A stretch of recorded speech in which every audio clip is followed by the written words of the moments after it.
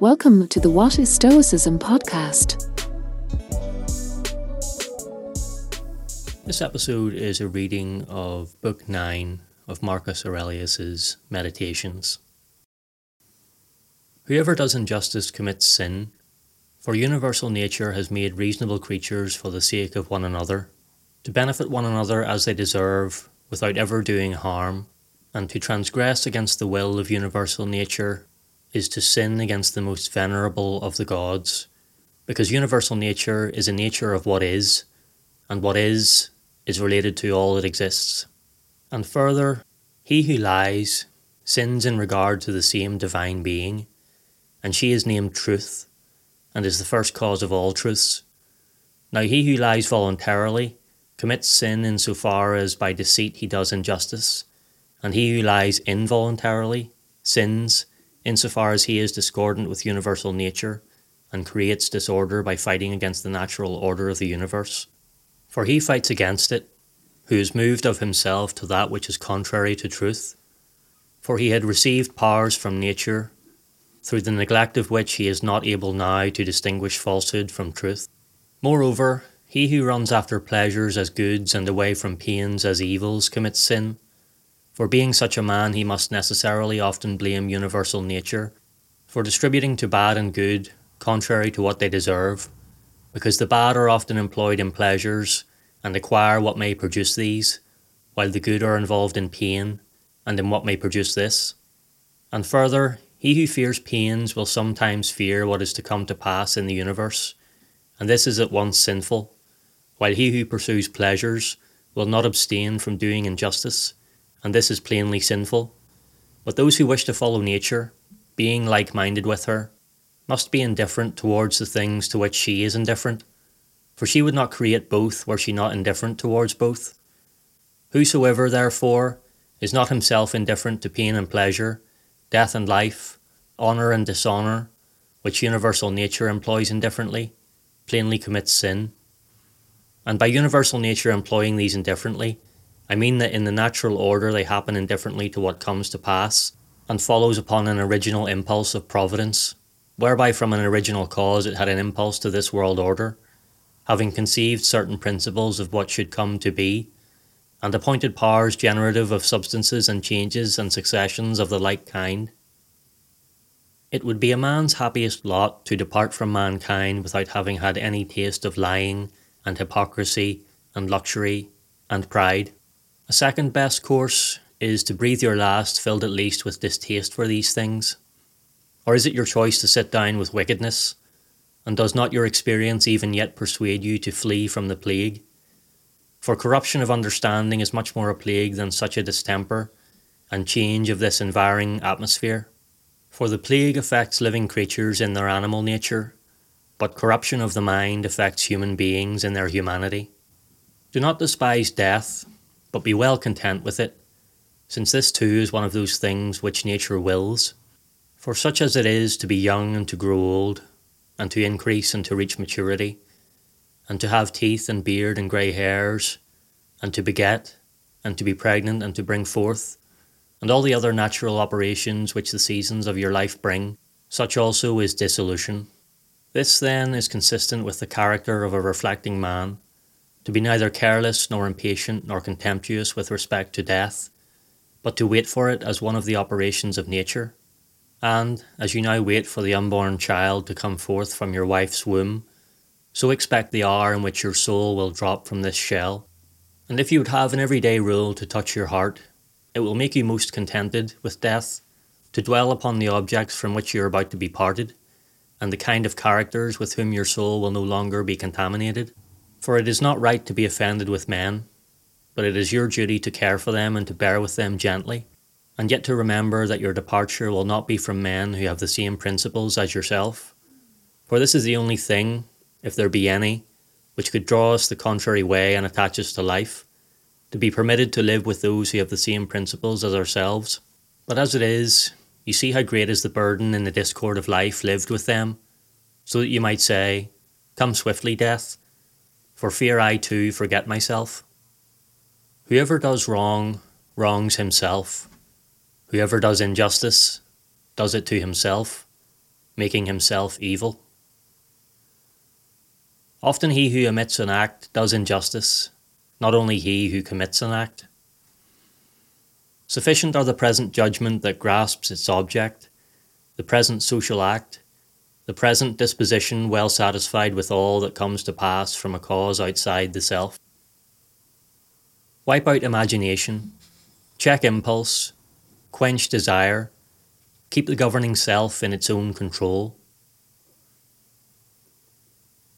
Irrational animals share one soul, and rational creatures partake of one intelligent soul, just as the earth of all earthly things is single, and the light by which we see is single, and the air we breathe is single, if we are creatures endowed with vision and life. All that partake in something common to them hasten towards what is of the same kind. The earthy all tends to earth, the watery all flows together, and the nature of air is similar so that they even need things to hold them apart by compulsion. Fire rises because of the elemental fire, but is so ready to combine in combustion with all fire, here below, that every material that is a little too dry is easily ignited, because what hinders ignition is mixed in it in too small proportions. Therefore also, all that partakes of a common mind similarly, or even more swiftly, hastens to what is akin, for in proportion as it is superior to the rest, so is it more ready to mix and be blended with its own kind. At any rate, from the very beginning, among irrational creatures there existed swarms, flocks, the feeding of young, and something like love, because there were, after all, souls involved, and at this higher level there was a tendency to unity, of an intensity not to be found in plants or stones or logs. In rational creatures, this same tendency manifests as communities, friendships, households, assemblies, entreaties, and truces at times of war. And among still higher beings there exists a kind of unity consisting of discrete things, such as one finds among the heavenly bodies. Thus the higher up the scale one goes, the greater the possibility there is of an interactive connection being forged even among discrete things. Notice then what occurs now. Only intelligent creatures have now forgotten that zeal and inclination to each other, and here only you do not see concurrence. Yet even so they are overtaken in their flight, for nature is too strong for them. Watch and you will observe what I mean.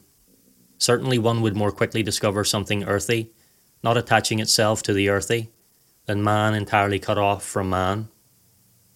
Man, God, and the universe alike bear fruit, each in the appropriate season.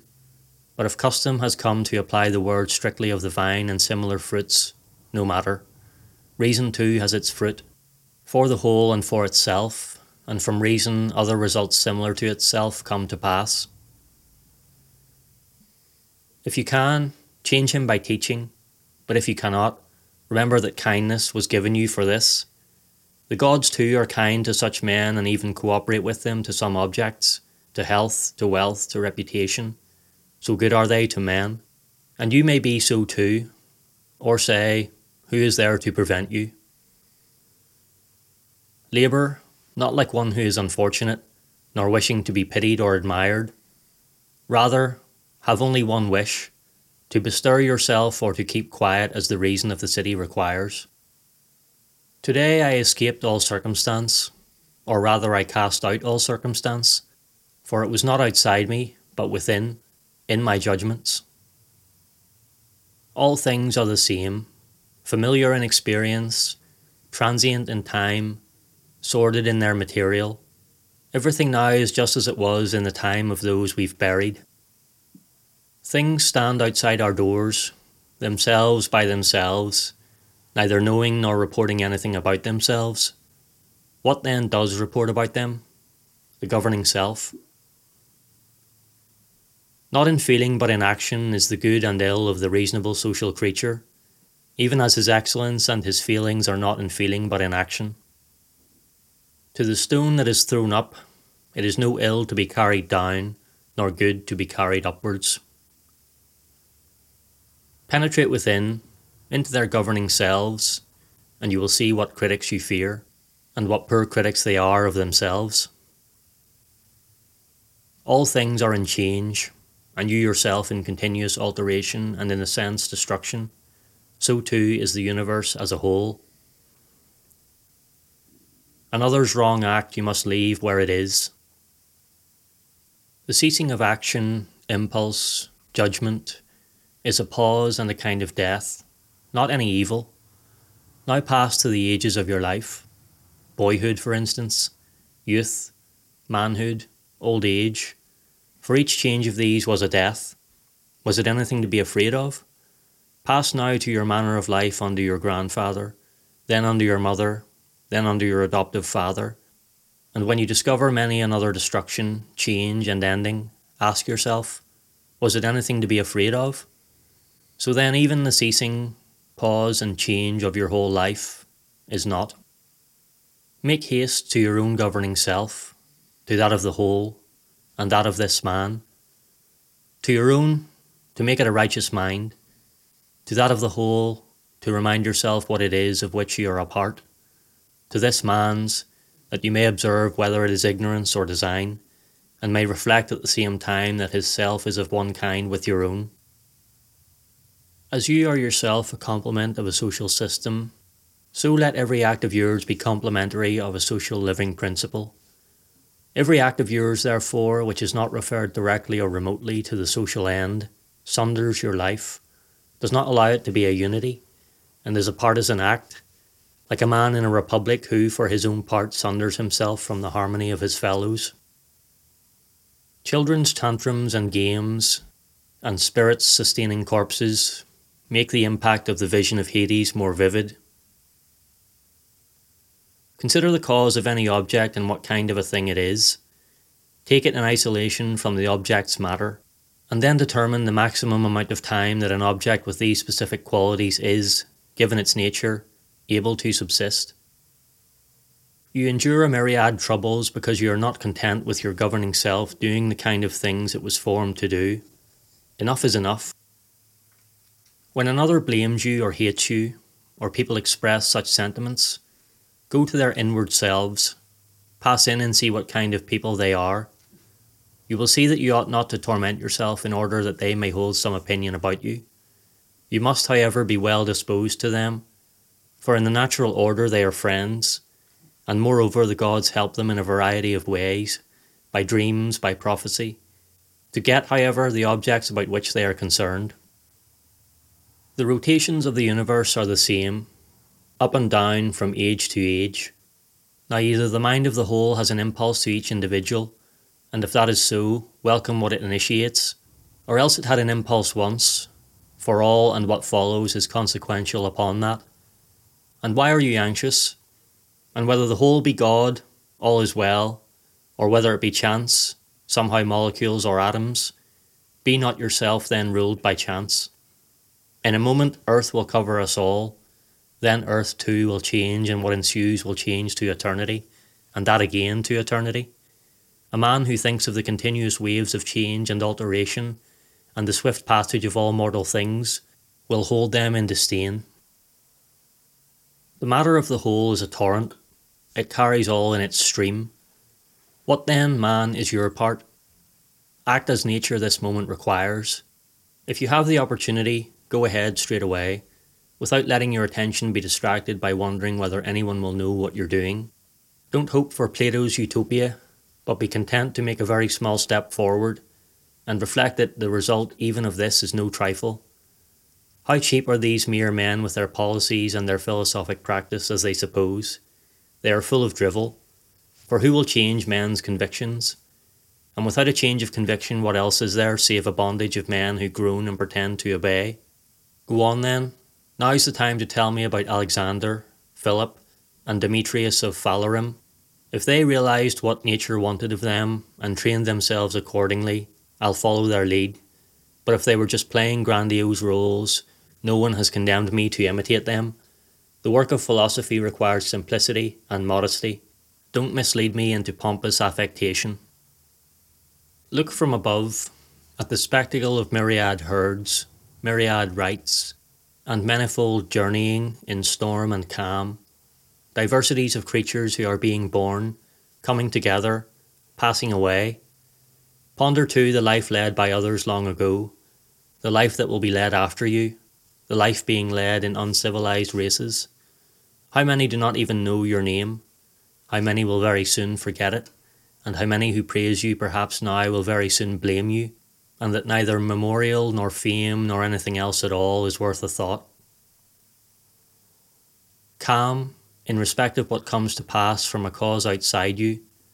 Justice, in acts done in accord with a cause from yourself. That is to say, impulse and act terminating simply in neighbourly conduct, because for you this is according to nature. You have the power to strip off many superfluities which trouble you and are wholly in your own judgment, and you will make a large room at once for yourself by embracing in your thought the whole universe, grasping ever-continuing time and pondering the rapid change in the parts of each object, how brief the interval from birth to dissolution, and the time before birth a yawning gulf, even as the period after dissolution equally boundless.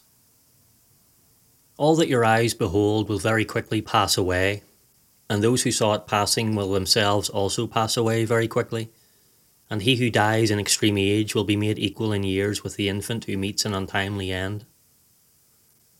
What governing selves are theirs? What mean ends have they pursued? For what mean reasons do they give love and esteem?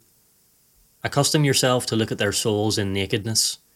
When they fancy that their blame hurts or their praise profits, how great their vanity. Loss is nothing else but change. In this universal nature rejoices, and by her all things come to pass well. From eternity they came to pass in like fashion, and will be to everlasting in other similar shapes. Why then do you say, all things ever came to pass badly, and that all will ever be bad?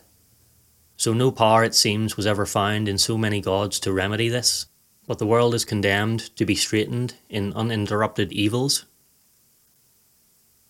The rottenness of the matter which underlies everything, water, dust, bones, stench, again, marble, an incrustation of earth, gold and silver, sediments, your dress, the hair of animals, the purple dye, blood, and so all the rest. What is of the nature of breath too is similar, and changing from this to that. Enough of this wretched way of life, of complaining and mimicry.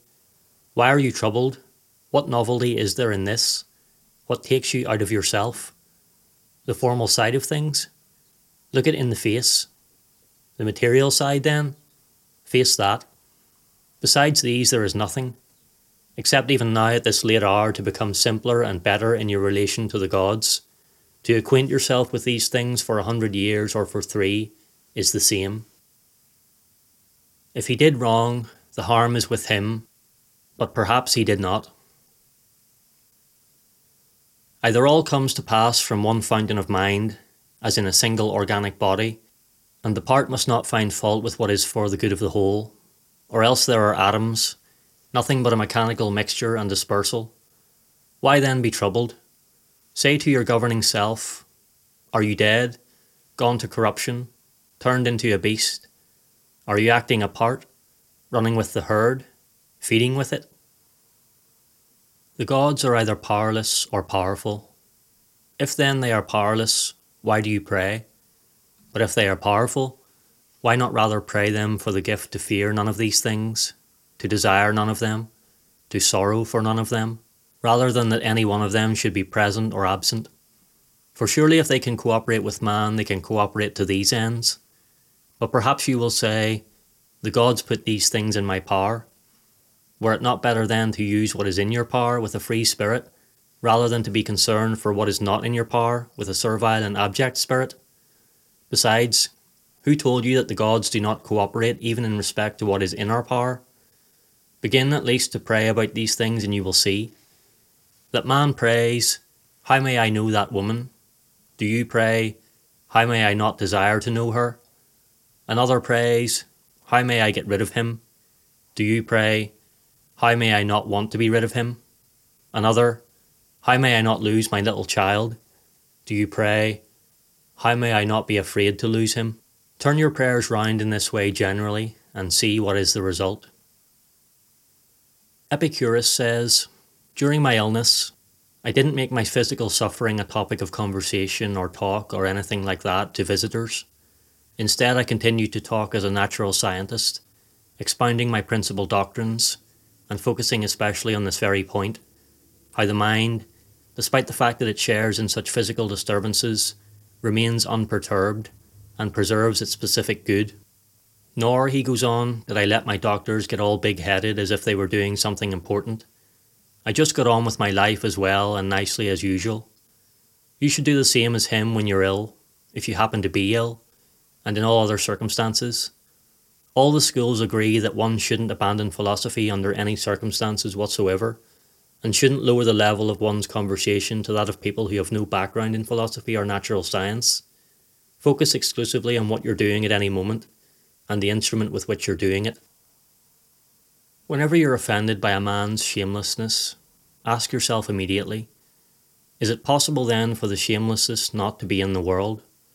If it is not, do not then ask for the impossible, for he too is one of the shameless who must exist in the world. And have the same ready also for the rogue, the traitor, and every kind of wrongdoer. For directly you remind yourself that the class of such persons cannot but be, you will be gentler to them as individuals. Another useful thing is to call to mind immediately what virtue nature gave man to meet this wrong. For she gave as an antidote against the unfeeling, mildness, against another some other faculty, and generally speaking it is in your power to convert the man who has gone astray. For every man who does wrong is going wrong from the goal set before him and has gone astray. And what harm have you suffered? For you will find that none of those with whom you are angry has done the kind of thing by which your understanding was likely to become worse, and it is there that your ills and harms have their entire existence. How is it an evil or strange event that the uninstructed does what uninstructed men do? See whether you should not rather find fault with yourself for not expecting that he would do this wrong. For you had aptitudes from reason to enable you to argue that in all probability this man will do this wrong, and yet you forgot and are surprised that he did wrong. But most important of all, turn inward to your own self, whenever you blame the traitor or the ungrateful, for the fault is plainly yours, whether you trusted a man with such a disposition to keep faith, or whether, when you bestowed a favour, you did not give it unreservedly, or so that you received the whole fruit from your act itself then and there. For when you have done good, what more, O man, do you wish? Is it not enough that what you did was in agreement with your nature, and do you seek a recompense for this? As if the eye asked a return for seeing, or the feet for walking. For just as these were made for this which they effect according to their proper constitution, and so get what is theirs, even thus man is made by nature to be benevolent, and whenever he contributes to the common stock by benevolence or otherwise, he has done what he was constituted for, and gets what is his own. Thanks for joining me for this episode of the What is Stoicism podcast. If you'd like to support the show, please consider taking a second to leave a rating and a review. It's a good way to let me know you're getting value from the content, and it helps more people discover the show. I appreciate your support. Thanks so much. Also, if you enjoyed this episode, I recommend checking out the Stoic Handbook podcast by John Brooks. It's one I've been a fan of myself for a while. It has great reviews. John publishes regular episodes that are always filled with practical wisdom, and it's available on all the usual podcast platforms. You can also find it on the web at stoichandbook.buzzsprout.com. Thanks again for listening.